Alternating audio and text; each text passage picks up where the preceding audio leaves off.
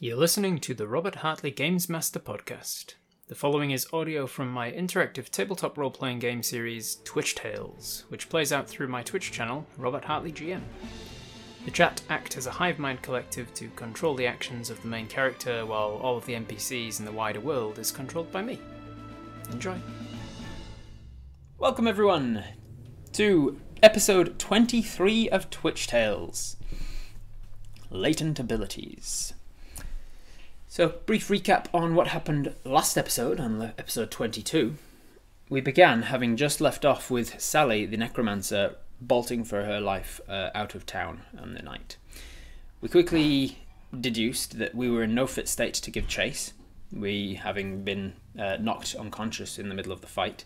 The townspeople started milling around us, waking us up, trying to recover us as best they could. They somewhat interrogated Mosh, our recent companion, and Kathleen, the local badger, Knight of Kavasna. We were in no real fit state to give any sort of any decent explanation as to what happened, but we did our best to try and explain the fight between the three of us. The sort of default position of authority fell on Darren, the head, the most senior member of the Knight of Kavasna now, and so he took it upon himself to sort of to undergo this investigation into Sally's house, into the interrogations of Mosh and yourself. And when he felt like he was satisfied with your answers, or more realistically, when Schläfer, who was actually equal ranking with him, decided that he'd done enough, you were allowed to go. You were let loose to go and have a rest. You went back to the mayor's house. He put you up in a spare room for the evening. You were woken in the middle of the morning with some items that they had found in Sally's house to try and identify them. He showed you a statuette, and I think it was an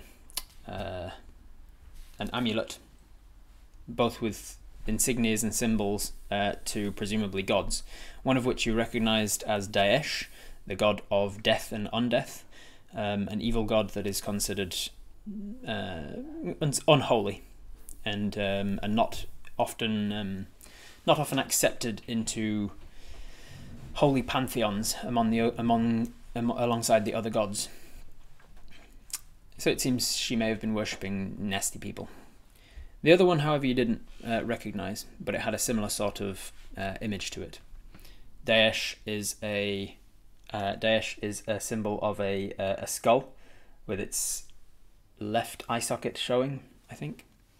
A right hand, left eye socket showing. I'm pretty sure it's like that from memory. Whereas this other symbol was a skull with its left eye on fire. In the morning, once you went back to sleep for the rest of the morning, you woke up around noon, having finally had a long rest with alongside Mosh. You were taken as part of an investigative team that will try and track her down and follow her, given your abilities with tracking, and Mosh's as well. And with Mosh's abilities as a recently found out werefox, you helped to keep that disguised from the rest of the party, and yet utilize it for tracking purposes. The rest of the town doesn't know yet that he is a werefox, but it was revealed to you at least that he is. He wants to keep it secret because most of the time when he is found out for his curse, he is either driven out of town or people try to kill him. So he wants to keep it under wraps, understandably. You went off into the woods, tracking Sally's retreat until eventually it got to the point where you were straying too far away from Shadridge, with all of Shadridge's remaining strongest men and women, and so you decided it's too late. She's gotten away. She's had an 8-hour head start on us while we rested.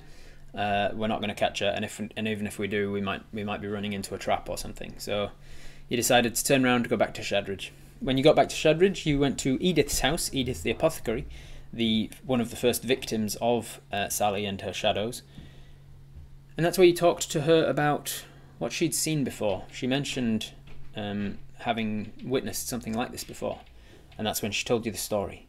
The story of her heading through a town as a much younger woman with some friends on a bit of an excursion through the mountains. And when she came across this sleepy little stopover town in the middle of the mountains, she was expecting to find some locals and a place to stay, but what she found was a deserted town where it seems the people there hadn't left with any of their possessions. They'd left either in such a hurry that they hadn't taken anything with them, or they'd simply vanished. As the night grew longer and the shadows grew longer, she realised that the shadows were coming to life, and she managed to ride out of there while her friends were not so lucky. So she knew from experience that the shadows can be dangerous, and that after being touched by one of these shadows, a night's rest helps to cure it. And as we reach the end of her story, that's where we're picking up now. Apis is standing in Edith's abode, in her bedroom, as she's sitting up in bed, propped up by many pillows, looking very frail and very weak, but much more strong than she was yesterday, at least. Having just finished this story of shadows and nastiness in the wilderness, what does Apis do? What do you guys want to do? What do you want to do first? How is Apis at the moment? So we've got full hit points. We've not lost any hit points, I don't believe. Can't remember how many hit dice we have, but it's probably not full. As for our strength is still drained. We were taken down from 13 strength down to 10 strength in the shadow fight, and we only got one of them back. We only got 1 strength back on that night's rest. So we're still feeling a little bit weak, slightly above average for a regular human. Not that we are human, but the 0 to 20 system of stats in D&D is kind of based on an average human. Pretty sure we only get 1 hit die back after using them all that long night. Did we use them all? That's what I was trying to remember. I was trying to remember whether we've used all of our hit dice. If we have, then we've only got 1 of them back, in which case we've got 1 hit dice currently. Otherwise, if we used 2 of them, then we've now got 2 of them. Yes, Pockfin. So, as a part of Apis' mind, finally, and I was wondering when it would come up when somebody actually asks this, when a part of Apis' mind finally considers the fact that that they have a weir ally, they think about when it is to the next full moon, and they realise that it's only just been about a week since the last full moon, because a week ago we were in the elven sister villages, helping them with the prin harvest, the prin flowers. And the prin flowers only bloom on a full moon. We also think back to the time that the sheep went missing from the Colton's farm, and we realised that was said to be about a week ago as well. And Apis finally, definitively, puts 2 and 2 together and realises that Mosh, while he has already admitted to being the one to take the sheep, didn't say that he was doing so under the influence of being a fox, like that he couldn't control. But Apis realises that he obviously took the sheep on the last full moon. Should recover before trying anything else. Can we rest for 3 days while casually reading Sally's books? Yeah, I'd say that reading Sally's books wouldn't interfere with resting for 3 days. But while we are taking downtime to level up, you need to be training in leveling up. That's the kind of point of taking those downtime to level up. Is Apis will be training in whatever it is that we train in. So if we decide time to level up, then that means for the next 3 days, Apis is going to focus on leveling up. Apis is going to focus on training. Let's put a little poll out. A few people with a few different decisions. Stay for tea with Edith. Go catch up with Kathleen. Kathleen being the knight, the lead knight in charge of the Knights of Kavosna. She was still very weak after the shadow fight, so she didn't come with us on the hunt for Sally. What else is there? Edith, Kathleen, somebody wanted to go talk to the mayor, right? Franklin. Spend time with Franklin. Franklin's our friend. And anything else? Anybody else? Anything else to do? There's one more option. Mosh. Spend time with Mosh. There we go. Let's make Mosh level up with us. Mosh will not level up in the same way that you do because of reasons that I won't go into yet. Mel, however, will. So whenever you level up, Mel levels up. She was designed from the start to be your companion throughout the entire campaign, if needed, or until she dies. Because just as a way of keeping a one-person campaign from getting too overbalanced into a TPK. So Mel is designed specifically to level up with you. But Mosh is not a companion in that sense. He's an ally, and he will level up over time. But it's not that he levels up at the same time that you do. Alright, so with 59% of the vote, people want to go catch up with Kathleen. Followed by only 17% for staying with Edith. So the vast majority of people agreed to go and catch up with Kathleen rather than Edith, Franklin, Mosh, or the mayor. So after hearing the story from Edith, we tell Toria that our plan is to go and catch up with Kathleen, make sure that she's okay as well. After the fight, Toria says, "Okay, that's fine. I'm going to stay here with Edith. I'm going to make us some dinner and just make sure she's okay." And you sort of nod and awkwardly leave. Apis' social battery not being the easiest to recharge, so you sort of awkwardly leave Toria and Edith after saying goodbye, and we head out. Where would Kathleen be at the moment? She was possibly with us in Edith's place, so she leaves. I'll say that she was there and she leaves with us. And we just sort of walk and talk along the street. Kathleen recovered decent, I think 2 or 3 strength points from memory, so she's starting to feel a little stronger, but she's still way below average for a human. She's quite weak. She's no longer wearing her armor plating at all times because it's too heavy to carry around all day. How are you feeling? I'm feeling much better, but I've a long way to go. I'm on the road to recovery though. That's good. And you're coping well with, like, not just feeling, but like you're coping. She says, yes, it's a loss. Warren was a really good kid. He had quite the high prospect. He could have been something. He could have really been something. It's a shame, but it's part of the job. I don't look forward to telling his parents when I get back to Fondurg, but it is what it is. And Paul, of course, as well. Paul was a sad loss, of course. He had a wealth of experience. We were not even halfway through building the barracks and building the presence of the knights here in Shadridge, so it's a huge setback to lose Paul in that way. But I feel like my path is set out for me now, at least. I know that my place is here. I know Shadridge better than anyone in Fondurg could, and I am the ranking member of the knights here, so I suppose it's fallen on me to take over where Paul has fallen. It's a lot of a responsibility, but thankfully I think the town will be working with me on this. What happened today while we were away? Not much. There's a lot of rumours going around. I held a meeting at around late afternoon, just outside the town hall.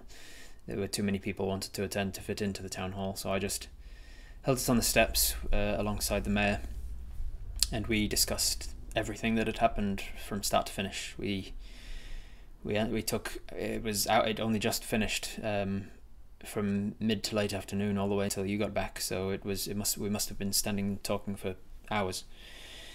We were just answering questions as they came up. We explained our initial suspicions on you and why we were suspicious. We also explained the reasons why I now trust you and the ways that you earned our trust. It was exhausting, but I think it will put a stop to the rumours that were going around. And while it won't help bring anybody back, it will help to get closure, knowing that as far as we're aware, the shadows are gone. We've asked that people stay together in groups of 3 for the foreseeable future, but if there's no return of Sally or the shadows for a while, I think we can start to return to life as normal gradually. Miss Warren already. Can we go pay respect to the funeral pyre? Yeah, I think that makes sense. We're just walking through the streets as we talk anyway, so we sort of Apis says, can we go pay our respects at the funeral pyre? I never actually got a chance because I was otherwise tied up. And she sort of sniggers and yes, of course, yes. And she starts leading the way down towards where the funeral pyre was. I'm sorry about what happened. Yes, as am I. And I'm sorry that you were caught up in it in the way that you were. No, I understand. I probably would have done the same in your position. I could see why I was looking suspicious, and I apologise for my part in it again. It's fine. Normally a discretion like yours would take on community work or time in the stocks, but I think you've served your penance. And she sort of laughs about all that you've been through together. Can I ask what's Darren's deal? He's a bit much at times. And she says, yes, he means well. He's a fantastic knight. He really does show a lot of promise. He's very good at what he does and very keen eye, very sharp mind, but not so good with people. He's I don't know if I never went into his family history with him, but it's not really appropriate for the job. But I feel if I was to guess, I would say that he didn't have many friends growing up. He has a very sharp mind and is very knowledgeable about a lot of things. He shows a lot of promise, but he's not the friendliest sort. He's just focused on his job is all. But he's a good man. So we arrive at the funeral pyre. There's no evidence of the bodies that were burned there through the night, but the wood remains, and there are a few other people standing around, sort of paying their respects as well. Just sort of sitting on chairs that they've brought out from dining chairs and things that they've brought out from their nearby houses. And they see us approach, and a couple of them give a nod to Kathleen. One woman stands and starts walking her way over to you, and you've not met her before. She says, I just wanted to say I'm sorry for doubting you, and Kathleen told us what's happened, and I'm sorry that you got caught up in it. I'm sorry that I was one of the people that was doubting you. Thank you. Given the circumstances, I understand, but I'm just glad everyone knows the truth now. She accepts your thanks and goes to sit back down. Sits next to an older gentleman, and they both kind of just stare at the pyre. We turn to Kathleen and say, may Warren find the rest that he deserves. Do you still want me to help you out while you're getting things running again in the town? And she says, well, I suppose I'll need all hands on deck. Everybody in the town will have to be helping in that respect. We'll need to rebuild some sort of new location for the knights. Maybe even, I was considering perhaps even Paul's house. It could be a good tribute to him. I'm not sure. I'll have to think it through. We'll have to have some jail some sort of stockade, perhaps a courtroom of sorts. There's lots of work that needs to be doing, and I'm much too tired to think about it now. But yes, short answer, probably yes. I'll need your help at some point over the next few days, weeks, however long you wish to stay around. Of course, you're not obligated. You're not a knight of Kvosna. And she kind of looks at you with a laughter as she says that. You're not a knight of Kvosna. Of course, if you wanted to be, I'd be more than willing to be your reference for recruitment. But I'm not putting any pressure on you, of course. You have a good eye as well.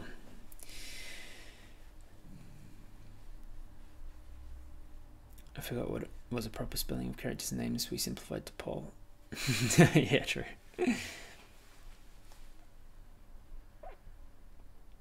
You can count on me, Kathleen. I apologise once again for my impetuous fib.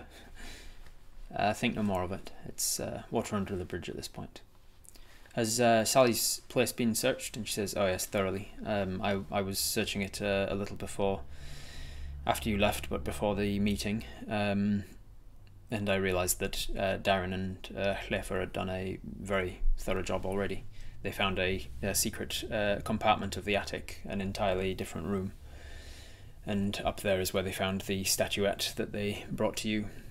Can I ask, is there a reason you were installed near Shadridge in the first place? She says, what do you mean?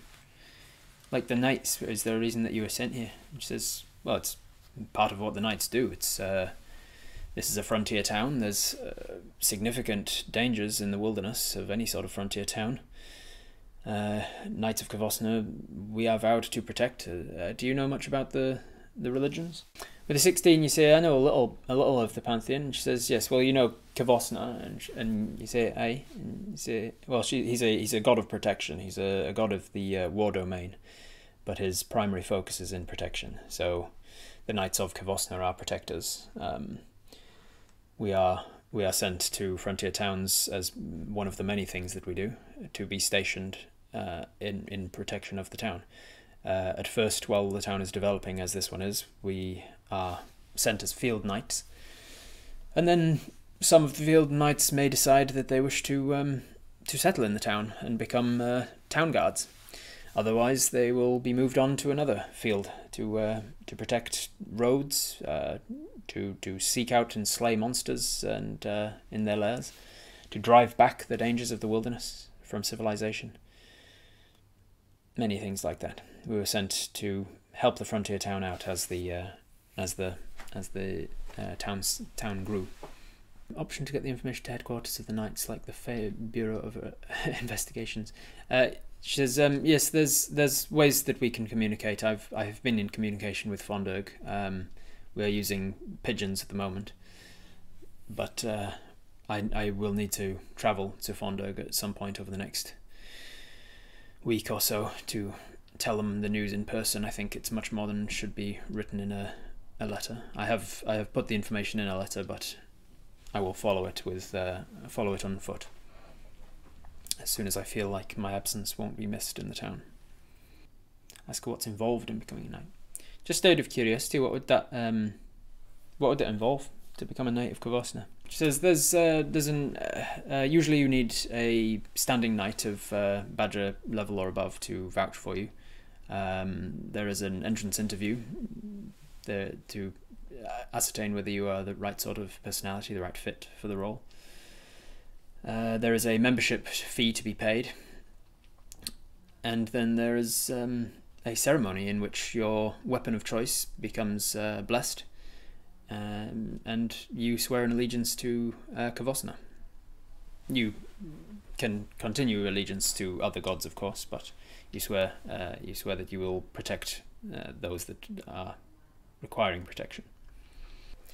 We mentioned how we were an unofficial town guard before we were arrested, and often helped the town, and we'll continue to help in the future. So we have a bit of leeway with the knights. She says, yes, of course, I understand. Of course, in future, now that we have this rapport, I will at least not have to be reminded. I will not have to be told who you are or what you are doing on a particular land or investigation. Of course, if I feel you're in the way of an investigation, I will politely ask you to back off. Unless, of course, you are one of the knights. She sort of jokingly hints again. How much is the fee? It's 20 gold pieces. 20 gold piece entry fee to join in the knights. But once you are a knight, you start to earn money through taking jobs and things.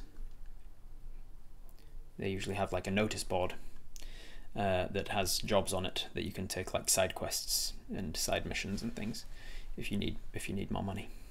All right. Is there anything else we need to talk to Kathleen about? Otherwise, are we going to move towards going to sleep for the night, because it is probably getting slightly later into the evening now. If we wanted to sleep on Jack Reed's farm or Colton's farm, they are a significant walk away, so we would need to start making tracks now, essentially. Sleep, sleep, sleep. All right, most people are saying sleep, sleep, sleep. This part of Apis fears the potential bureaucracy of being a knight. It's always a consideration. All right, so anyone objecting to wanting to go to sleep right now? Is there anything else you wanted to do on this night? Practice the pipes before bed. Yeah, we can practice the pipes one more time before bed. Tell her we'll think about it and get back to her later. Don't think it's the right time for us to become a knight. Yeah. Epi says, I appreciate you pushing, and I understand why. It's not the right time for me yet, but I'll definitely consider it, and maybe in future. And she says, yes, I didn't mean to push. I know. I was only sort of semi-joking, but I think you would make a good knight. Anyway, speaking of good night, she says, and then bids you adieu and heads off, leaving you by the funeral pyre. All right, so there's no one objecting to calling it there. We're going to try and find a place to sleep. So in town, out in the wilderness, back to Jack Reed's farm or back to the Colton's farm. Those are kind of your options, I guess. All right, most people are saying that we're going to stay in town. Is it with Franklin or at the inn? Almost unanimously, people say in Franklin. So we start heading off. We say our respects to the funeral pyre again, and nod our respects towards the people who are watching. The woman that was spoken to us before is now just silently weeping. We turn and leave as the shadows of the night are getting longer. It's getting into late twilight now. As we arrive at Franklin's house, knock on the door, and there's a minute or two, and just as we're about to knock again, the door opens and Franklin's there. He looks like he's still just kind of in shock. Hey, Franklin, do you mind if I come in? No, come in. He opens the door wider for you. You come on in, and he closes it behind and puts a little dead bolt across. I don't feel like wandering all the way back out to Jack Reed's farm. Do you mind if I stay here? And a look of relief crosses his eyes, as if like not wanting to be alone for the night had been his main concern, it seems, right now. Please be my guest. I'll put the kettle on. Do you want a cup of tea, or it's getting late? But maybe a beer. I think I've got a beer somewhere. Maybe a couple of. I think I've got a small barrel tucked away for a good special occasion. Could put some food on. Are you hungry? Should we? Seems like he starts busying himself. His mind, you can tell, is somewhat absent right now, understandably, but he's busying himself in the kitchen trying to be a good host and finding that that's the best way to keep his mind off of things right now. How you doing, Franklin? Do you need to talk about anything? If you want to talk, I'm here. If you don't want to talk, and he goes, I'd rather, thank you, but I'd rather just not talk about anything right now. Anything like that anyway. Tell me about your travels, eh? You say, hey, no worries. So did I ever tell you about Diggon's temple? And you start to launch into a story of some sort. You start to tell him something of your past to try and just take both of your minds off of the events of the last couple of days. and especially him, he's almost like back to himself within half an hour or so. You're eating some relatively nice home cooked meal, just basically meat and veg. You're eating a nice home cooked meal. You're drinking something that he's cracked open from a small barrel of. It's got like about 4 or 5 pints in it, and you're telling some stories. And he's sort of laughing and gasping in the right places and such. Panpipes would distract him. Yeah. End of the night though, he eventually he's sort of nodding off in his armchair. You've retired from the dining table and headed over to a couple of comfortable armchairs, and he lights up a pipe and he smokes in front of the armchair while you finish your stories. He tells you one of his before he settled down to become a baker, and he tells you about one time that he tried his hand at being an adventurer when he was younger and daring, and like he was about 17 and he went out with a group of friends and they went into a cave and it was very exciting. They didn't actually find anything in there, and there was no monsters that attacked them other than like a giant centipede that dropped off of the roof, and one of them had to crush it with a rock. And it was like very exciting, and but it was a bit too, even that much was a bit too dangerous, and he realized that the adventuring life wasn't really for him, and went home and always really wanted to go out on another one. He knew that he would eventually, but never really happened. He just assumed that he would eventually go back out on another adventure, and everybody just kind of settled down and started getting real jobs and things, and other adventurers would come through and he'd help his dad with his bakery, and other people other adventurers would come into the bakery for food, and he'd hear stories from them and sort of live through them as proxy, and just kind of enjoyed the quieter life, having all of the stories from the adventurers in the truncated amounts, without having all of the nights of actually being out there on the wilderness and nothing happening for days on end, and then all of a sudden your life's in danger. And he realized he much prefer it in story form. So eventually his pipe goes out. He decides that it's time to retire to the bedroom, and he tells you where his the spare room is, shows you the washroom, refills the wash basin for you with some hot water from the kettle, and then heads to bed and says he'll see you in the morning. Mel, meanwhile, when we went to Franklin's place, buzzed around in the streets of Shadridge, and settled down somewhere in a bed of flowers, probably in Edith's garden, because she had a lot of herbs and things growing in her garden. You have a long rest. You regain all your spells and everything that you would have cast. I don't know if you'd cast anything that day. You regain any hit points. I don't think you'd lost. You regain 1 more hit dice, and more to the point, you regain 3 onto your strength, which takes you back up to maximum. You're 13. So in the morning, rolling over and stretching, and you realise, oh wow, my muscles are sore. Oh boy, ow. Yep. Oh boy, those muscles are really sore, but they've grown a lot overnight, and you are back up to your regular strength.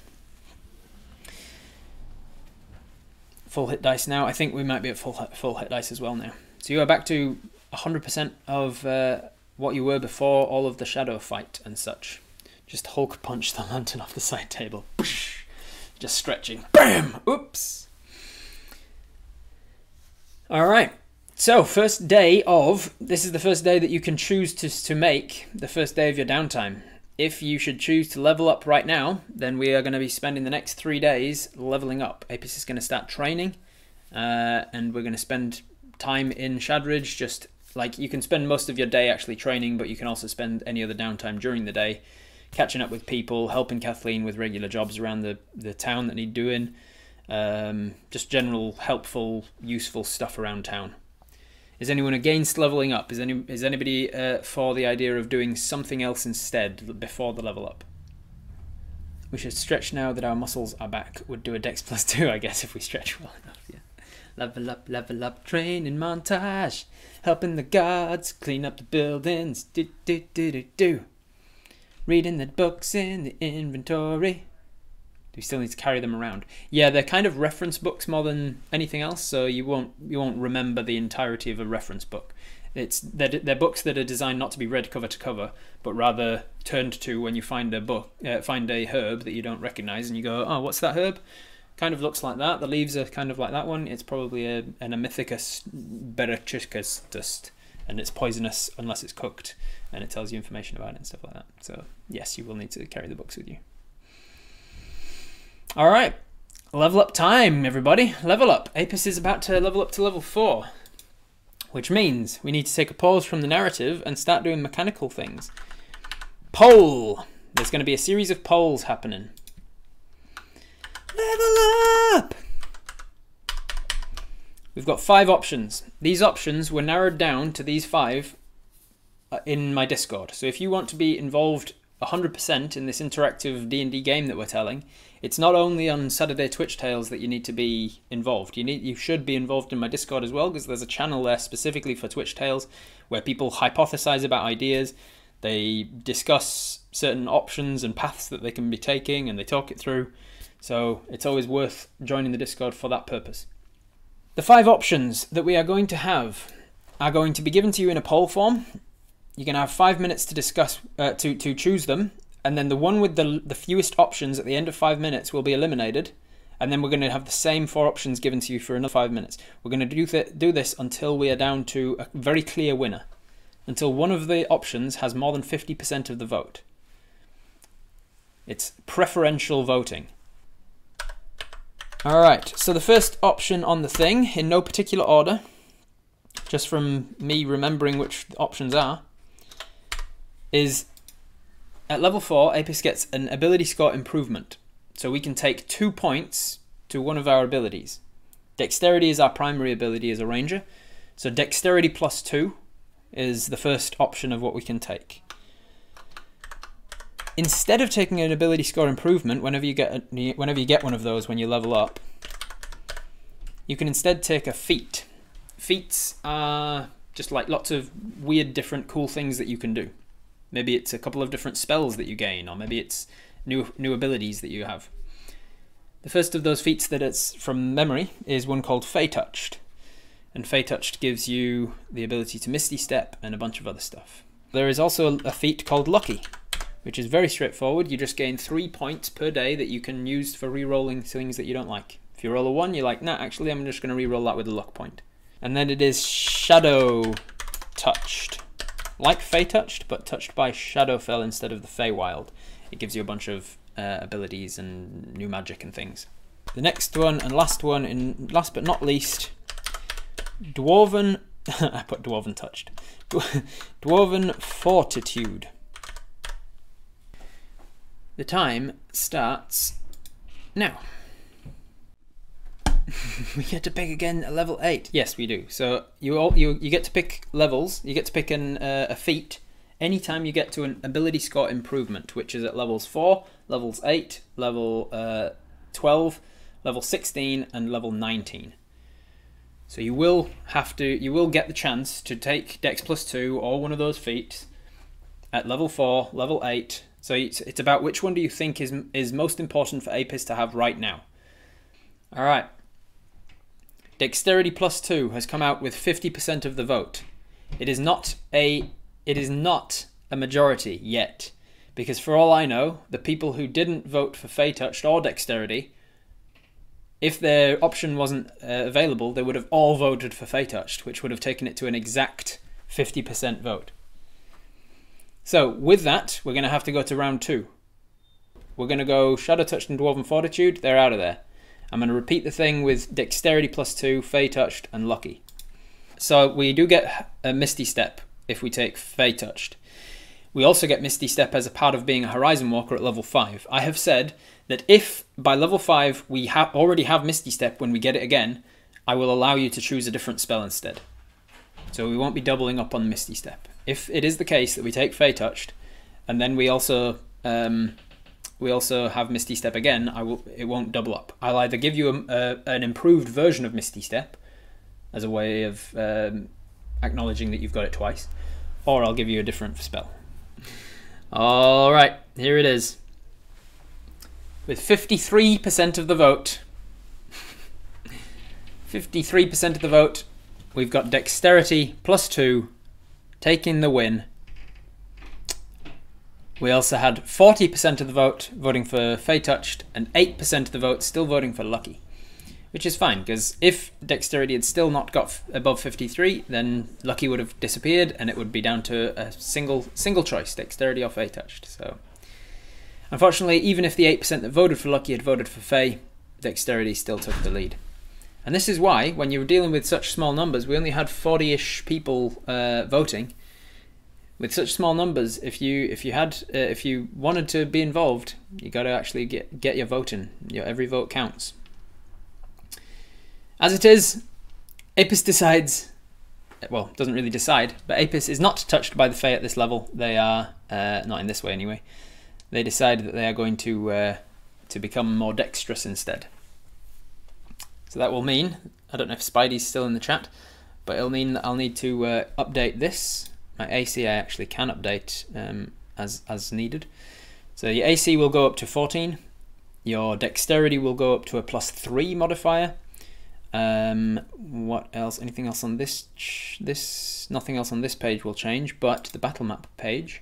Below me here, you can see the longbow +6. That'll be a longbow +7, so it'll be slightly easier to hit with your longbow. It'll do piercing damage of 1d8 +3 damage. And I think that's it that will need to be changed. And then obviously the 13 armor class over there will need to be changed to a 14 as well. Alright, congratulations to Fella and the rest of the Dex +2 campaigners. Commiserations to Cat for this particular level up. Maybe at level 4 we'll go through it again. But then again, Apis has still got Dex +2 that they can take at the next level up as well. The next level 8. Alright, so Apis is going to spend the day deciding to... Apis wakes up feeling like the memory of the fight is still going through their head. The memory of the having to shoot arrows at the shadows, having to shoot arrows at a retreating necromancer. Not to mention the arrows that Apis has fired over the last couple of weeks at vampire plant monsters, goblins, ogres, all manner of different things. Apis has had to fire their arrows at owlbears and giant elk and deer out on the hunt. Apis has been hunting with a bow and arrow for quite some time, but finally decides it's time that I put a little more practice into it. Not just practicing on the field, out actually in the real world, but going to a practice range and actually taking some shots. It's been a while since Apis has put some practice for practice sake in. And so they set off out of Franklin's house. They say goodbye, have some breakfast with Franklin, say goodbye, and set off out into the wilderness to start practicing. So Apis decides that they meet up with Mel and tell him, hey, I feel like helping out. I feel like practicing a little of my my arrows again, a little of my shots, maybe a little bit of my stealth as well, and dodging things. I've been attacked a few more times than I would like to think recently. I need to I need to practice my being a little more nimble on my feet. I'm feeling a little light and a little lighter for some reason, a little more nimble. I don't know what it is about me this morning, but I'm feeling a little bit lighter. I think it's a good time to have a little practice. So they start heading off back towards Jack Creed's farm. As you get there, there is an interesting sort of a buzz in the air, literally, from all of the bees on this apiary. You're interested to know why it sounds a little different to your ear. And you're not sure why. You ask Mel, what's going on? And she says, there's some sort of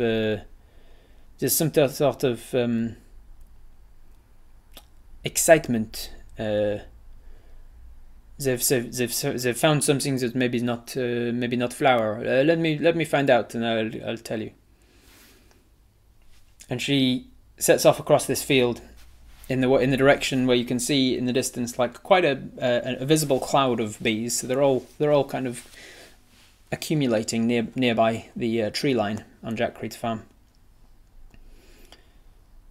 You see her buzz amongst the crowd, and they somewhat disperse as she arrives, and then she settles on the ground right near the tree line.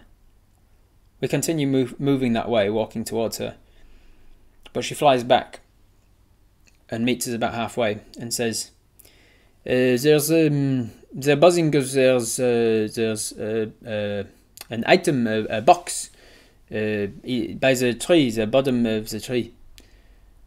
And a box? What sort of a box? Like a wooden box. They found it when they were buzzing around trying to find some flowers and more nectar. I don't know. Come and have a look. So Apis walks over, and they see a very small wooden box, kind of like a snuff box, something that would fit into a pocket. It seems very nice wood, like really fine hardwood that has been very professionally oiled and varnished. It's been well looked after. But it's dropped into the base of this tree. It's dropped by the roots of this tree, and it seems from the way that the various plants have started to grow around it, it's been here for a little while. Not years, not on the scale of years, but maybe months. We see this little box, and looking at it, we sort of push the plants aside. And it's a very nice little ornate wooden box with some nice writing on it that we recognise to be Sylvan. The writing seems to be a name. It says Bobby. We pick up the box. Doesn't do anything to us when we touch it. But we're curious. It seems to have a lid that would open. Apis pops it open, and it has like a little latch that keeps it closed if you just press it. Opens up, and inside Apis sees some very well designed and very well carved dice. It seems to be bone dice that Apis has found in a very nice wooden carved box. Not sure what they are, or whose they are rather. That's all you can really ascertain from them. So you pop the box closed and pop them in your bag. But you feel like you're being watched. You have an unshakable feeling that you're being watched. Since you picked up the box, there's just something. You're the product of somebody's scrutiny now. You look around, you don't see anybody. There's just a feeling that somebody knows that you have these now. And you don't know why. So you don't really think too much more of it. Instead, you head over to the side of a very large tree and start to scratch in a bit of a target for yourself. And you walk several paces back and start taking your shots and practicing your arrows. The rest of the morning goes by without issue. You're practicing. You feel like you're getting better. You're keeping your skills honed, if not improving. You stop for lunch about halfway through the day, and then towards the evening you get that sense coming back again that something's watching you. And you look around, you can't see anybody else. There's Mel, there's you, there's the bees. You try and shake it off and go back to firing again, but it's distracting you. So this time you think, what if I can hide from it? Whatever it is, what if I can hide from it? And so the rest of the evening, without really meaning to, you spend trying to practice your stealth. Practice sneaking, practice like hiding round corners and trying to see if there's any position on this farm behind the farmhouse, behind the barn, behind inside the house, upstairs, downstairs. Is there anywhere where the feeling lessens? If anything, it grows over time. As you've spent an hour walking around the farm trying to hide and trying to find a place where it feels like you're not being watched, it's just grown and grown.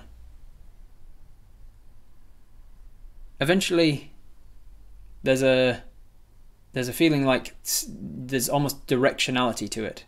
You're not sure why you're feeling this so strongly. It's being watched is not a thing that should feel that tangible, but it does. And before you hear the voice, you already know who it is. As you turn towards the tree line, you see a small, green-clad, plump little cherub of a man staring at you and says, "Hello again." And you see the little shit, as you have dubbed him, staring at you from the tree line. He's sitting on an upper branch as we look out across the field with our bow in hand, and we realise he's sitting on top of the tree that we were shooting arrows at before. Apis draws out an arrow and knocks it and pulls it back and fires it, and it slams into the tree, basically smacking across right in the bullseye. And he smiles and giggles and says, "I think you found something of mine. I've been looking for it for a while." And then he just like swan dives off the front of the branch that he's sitting on, almost toppling forwards, and then he spins over one full revolution, bounces on the arrow that you've just struck into the center of the bullseye, and takes to the air, puts his hands out to the side and uses them to glide towards you, and then lands right in the ground in front of you. He's only about 2 feet tall. And he looks up at you and says,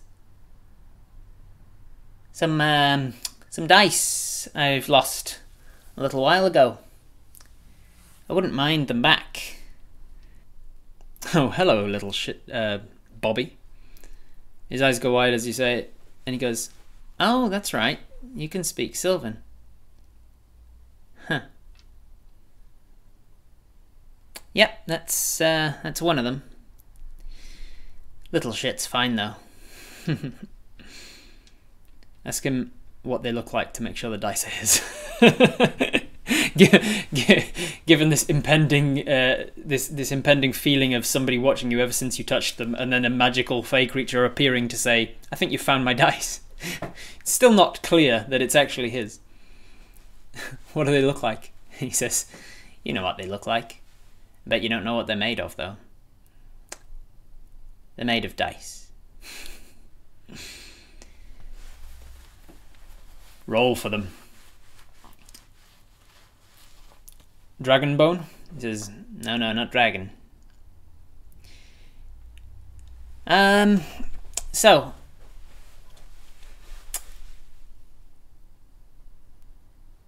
what can we do about this situation? You have my dice. I want them back. What do you guys want to do? Do you want to just give him the dice? Do you want to play him for the dice? Do you want to ask for something in return? Gonna roll them before giving them back. 75 gold pieces. What do I get for giving you them back? You can't just give me them back. They're yours now. But I want them. What do you mean? They're yours. That's how this works. But I want them back. So what do I get? What do you want? A panpipe dance-off. How did you lose them? How did I lose them? I guess if I knew where I lost them, I wouldn't have lost them.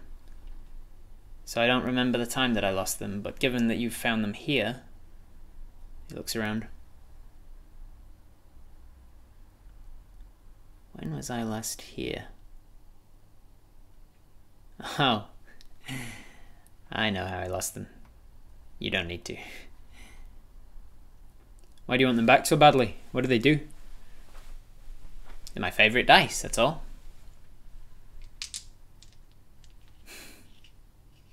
You want a favour? Like to play a game? A favour? Why are they mine now? Possession is a little more complicated where I'm from than where you're from. I don't want to get into the ins and outs of it, but suffice it to say that they're yours now. And you can't just give them to me. Or rather, I don't want you to just give them to me. What if I give him a little roll? And he says, be my guest. I'd be able to roll them? He smirks. And he starts to fly. And he gets to about head height with you. And he goes, roll them. Can we sell them? What about if I sell them to you? And he goes, not for these. They're beyond money. I want a favour. Oh, now you're talking. You want a favour? Okay. We can make something out of that. He thinks for a second, and then he sort of like lies back, and he just kind of like crosses his legs and ponders, lying backwards in the air, and just gently spins. What happens if we roll them? He says. There's a way to find out, isn't there? Aye, asking you. What if I was to tell you that rolling them could be beneficial to you? Ask him to be our companion for a year and a day. So Apis says that, even if it is a joke, and says, what about if I ask you to be my companion for a year and a day? And he says, you could ask, but I'm already taken. Flattered though, but taken. Those are your options of what to do with them. Roll them, destroy them, ask for a nondescript favour, play him for them, /bet, or ask for something specific. What do you guys want to do with these dice? How many dice are there? 7. It's a set of 7 polyhedral dice made out of ivory bone. Alright, with 56% of the vote wanting to roll them and 31% wanting to ask for something specific for them, so Apis gets them out of their pocket and they open them up and they get them out. And Apis walks over to the top of an overturned water barrel. And this guy, his smile appears on his face and he starts to float on over next to you. He says, as you go to roll him, he goes, wait. You gotta want something first, otherwise you're just gonna roll. What do you want? What do you want to know? Or, more to the point, what do you want from the gods? What do you think Apis is questioning right now? What is Apis thinking? What's on your mind? What are your worries?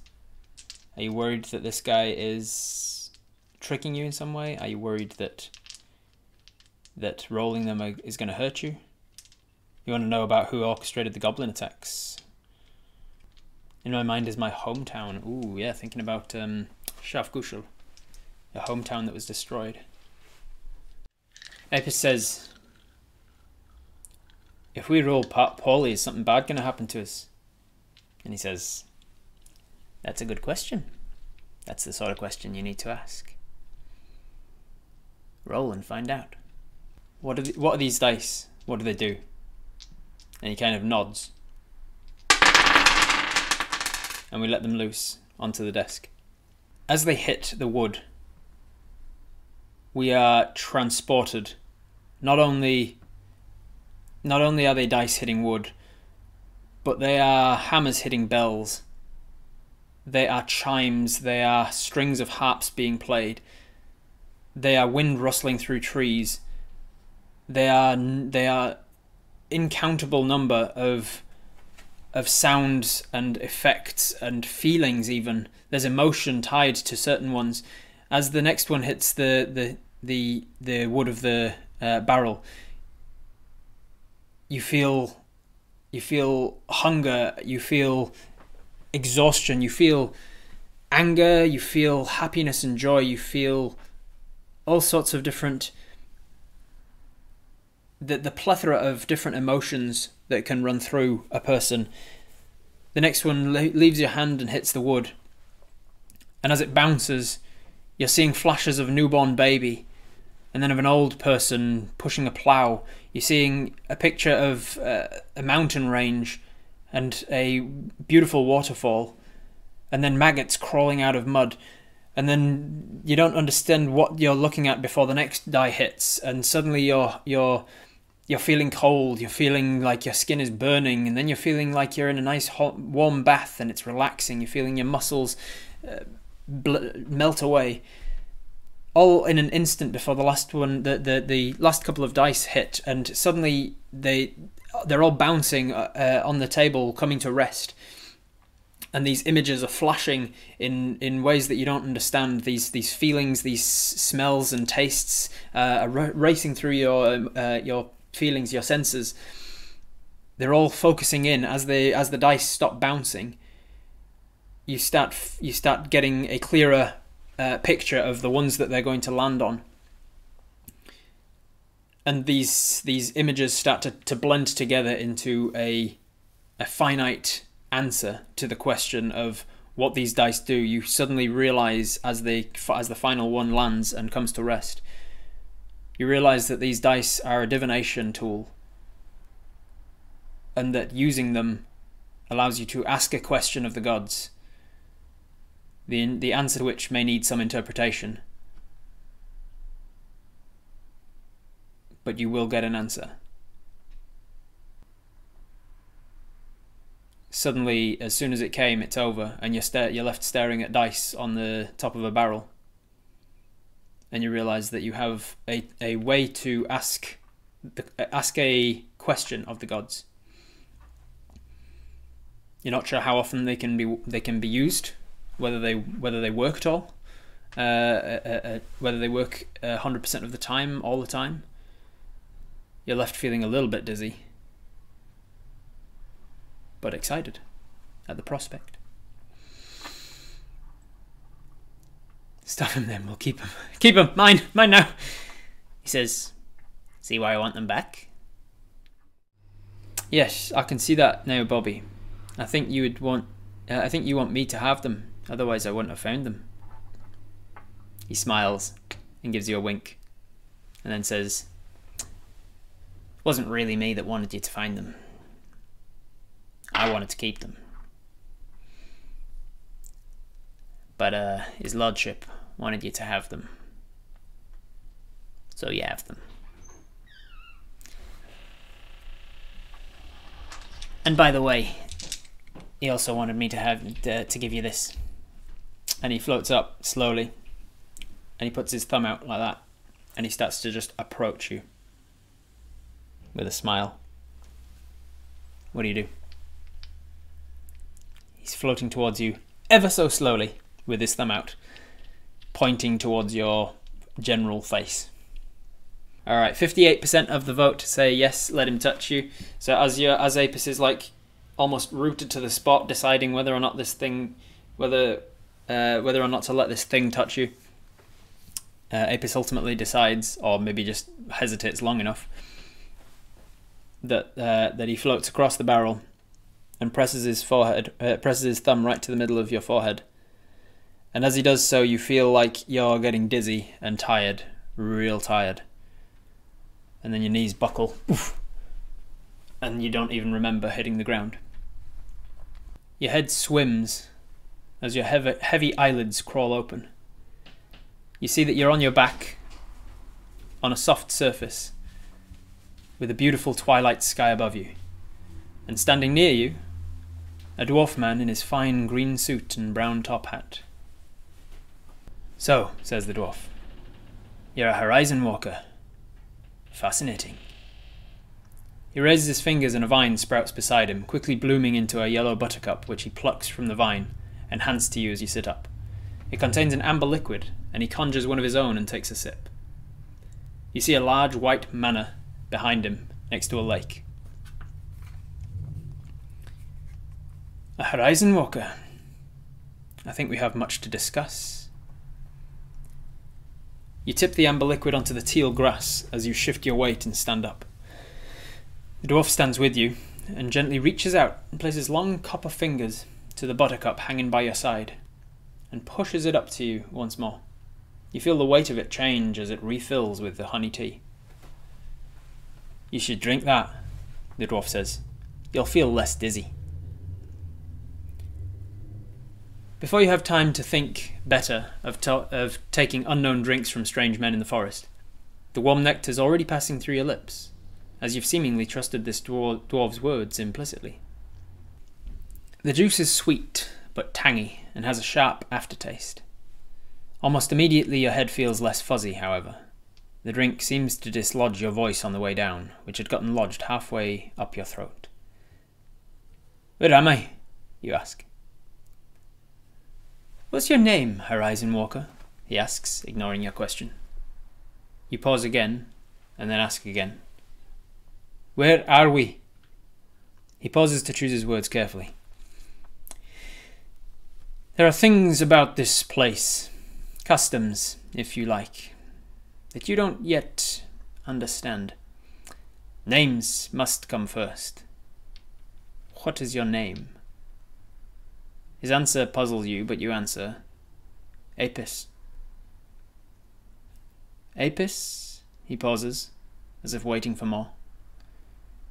"Your kind normally greet me with a whole genealogy, Apis. No clan name, tribe, family, father and mother?" Remembering a dwarven custom for a more descriptive introduction, you offer, "My full name's Apis Hive, child of Lurtram and Eldith Hive. What's yours?" Having been turning to walk away as you say this, he stops and once again establishes eye contact. A smirk appears, which grows quickly into a wide, merry grin. "Is that so? Fascinating." He stares in awe and excitement at you for about 30 seconds of silence, before you think to repeat the question. But as you open your mouth to speak, he preempts you. "You may call me what you will. I have many names, and while none belong to me, I am happy to use them for your purpose. I trust you'll find one to your liking in short time. Come, let us walk." You stand fast. "Where am I?" "Well, what better way to answer than with a tour?" the merry gentleman in front of you says with a flourish of his wrist. His hair seems longer and auburn curly now, though you don't remember it changing.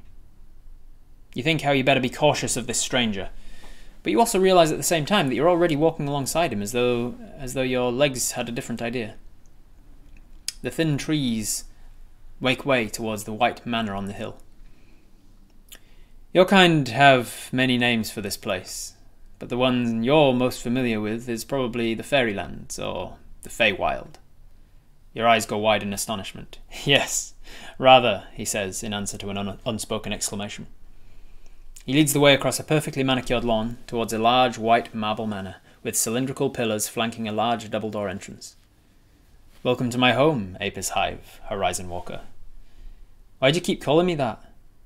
He turns around to face you from atop his wooden porch, his copper skin glistening emerald specks as it catches the light, and flashes that merry grin across his dainty features. You don't recall him changing, but you're sure he was a dwarf until recently. Now, however, a tall, lithe, almost elven person stands there in perfectly fitting green plant suit and top hat. "Because," he exclaims, as if it's the most obvious thing in the world. "It's the only explanation for how you got here without my knowing about it." He looks puzzled for a second. "Is it perhaps the first time you've stepped?" You answer his question with a blank expression on your face, clearly, as his delight becomes palpable. Oh, wondrous days! How the gods have blessed me. Well, my dear Apis, it seems your family is ripe with latent abilities.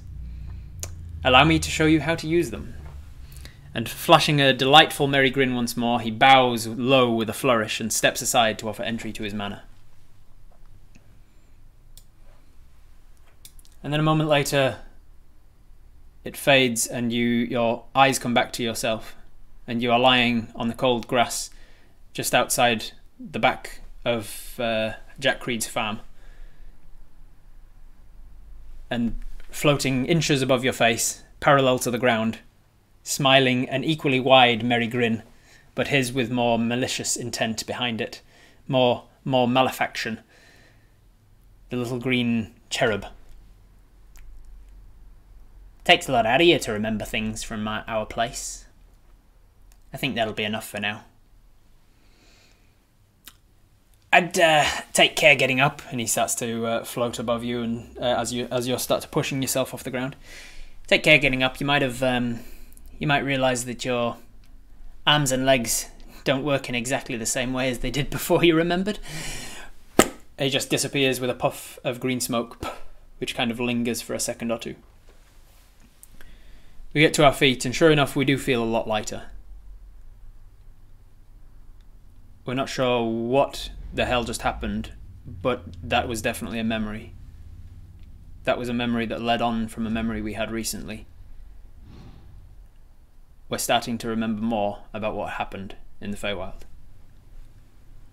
We spin round looking for him, and the speed at which we spin, it seems we feel a little more lithe, a little more dexterous, a little more able on our feet.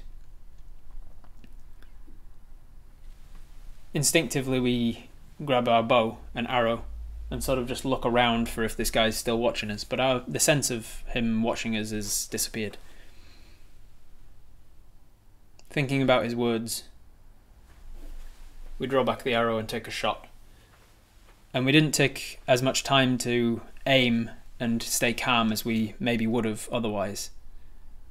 And yet the arrow struck true, right into the makeshift target in the tree.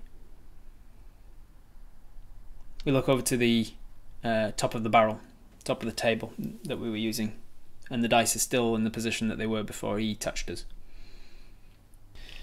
So Apis goes and picks up the dice, puts them back in the little wooden box, pushes it shut. It still says Bobby on the front. Apis pops it into their pouch, not really sure what to do. And then you hear a buzzing, getting louder. And you look over and you see Mel buzzing over from where she was, over the other bees. She goes, "You okay? What happened? I looked over and saw you were on the ground. Are you all right?" "Yeah, I'm all right. I just met that little shit again. That one that was being a little shit while we were fighting the Displacer Beast." "Oh, what did he want?" "I'm not sure. He said his master wanted me to have something, and then touched me, and I passed out. But I remembered more of what happened to me when I went back to the Feywild that time when I was a kid. And he gave me these, and you get out the little box and show. What is that?" It's just dice. Why does he want you to have dice? I don't know. I don't know if he does want me to have them. I think the Diggin fella wants me to have them. But they seem to like tell the future or something, or like I can ask questions of the gods. I'm not sure.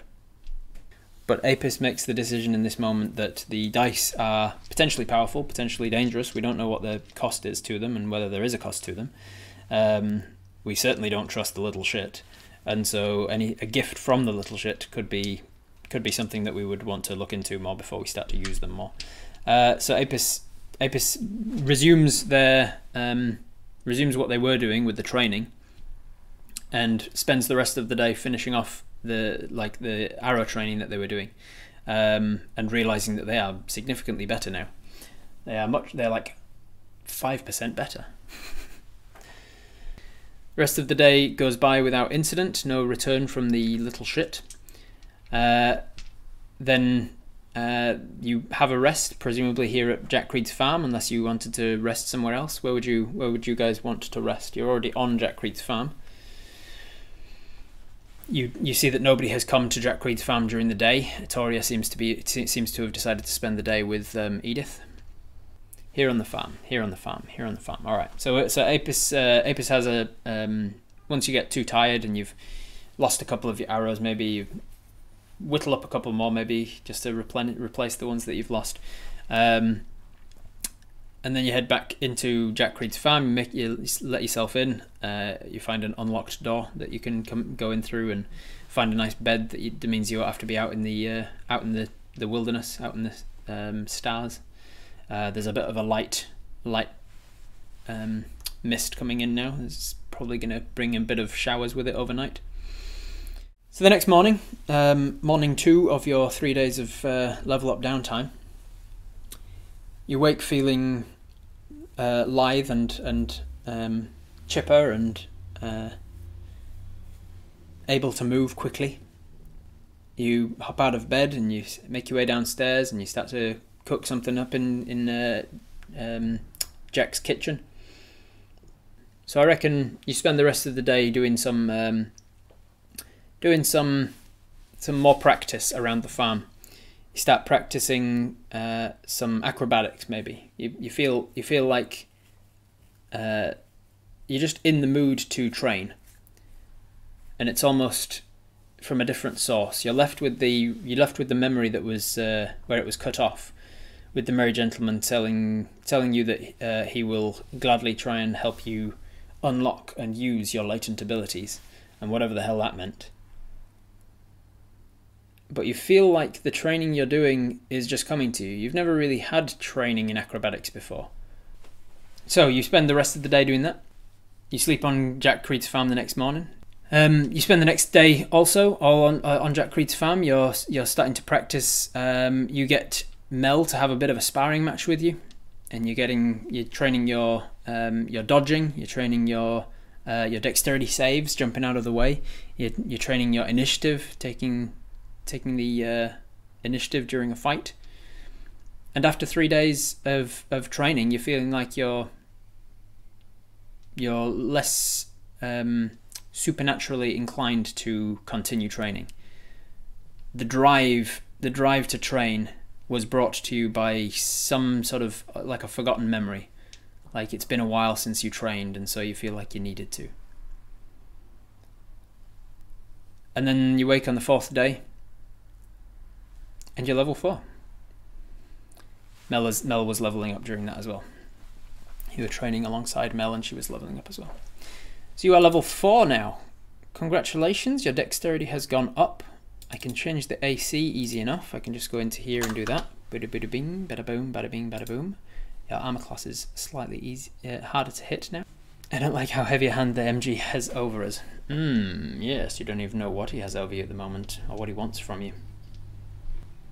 Oh yes, HP roll. Thank you for the reminder, JC Winner. So in my games, I always allow re-rolling of 1s when you level up, because rolling a 1 on your hit points sucks balls. Nobody likes it. So that means that the average is exactly the average of rolling. So there's literally no benefit to taking the average, because normally the average is actually 0.5 above the average of the dice. And so it works out slightly better over the long run to take the average each time. But because I allow rerolls, the average is the average, so it makes no difference. You can either take the average or you can roll. Rolling just is more exciting because maybe you get something better, but maybe you get something worse. Because we are a hill dwarf, we're already getting a +1 to our health every time we level up anyway, which is why we're only level 3 with 38 health. That's significant margin of health there. So we're going to put to poll, are we going to roll or are we going to take the average?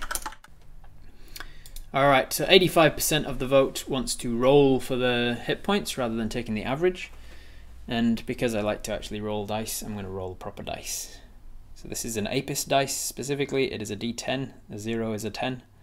If it comes up as a 1, we re-roll it. until it comes up as any number other than a 1. Bum bum bum bum bum bum bum bum. 4. You see that? 4. 4 hit points plus 2 from Con is 6, plus 1 from being a hill dwarf. That's 7. We're getting an extra 7 hit points from leveling up. So our 38 now becomes 45, which is pretty good. That is pretty good for level 4. Very, very hardy, strong character. Can take quite a beating. All right, so we're going to leave it here with Apis having successfully leveled up to level 4. I will get all of this stuff fixed up before next time, and we'll decide what we're going to do about these dice, what we're going to do about helping Kathleen, and which of the plots to pursue next time. It seems like the Great Expanse might be something for a later date. Going back to Oroshel is possible. Kathleen did say that she needs to go to Fondurg at some point to talk to them and to tell them what's happened. So Apis might tag along to see what the next city along is, an actual larger town of Fondurg and things. So there's lots of different options for us to pursue. We might pursue Sally still and try and work out what's going on with her. Lots of different things to do. Until then, we will leave it there, and I'll see you next week for episode 24. Bye! That's all for this episode of Twitch Tales, but if you want to be there to actually join in on the decision making, head over to twitch.tv/RobertHartleyGM and click the little love heart to follow the channel. It's free to do, and it notifies you when I go live, so you can tune in to join the fun. I'll see you there.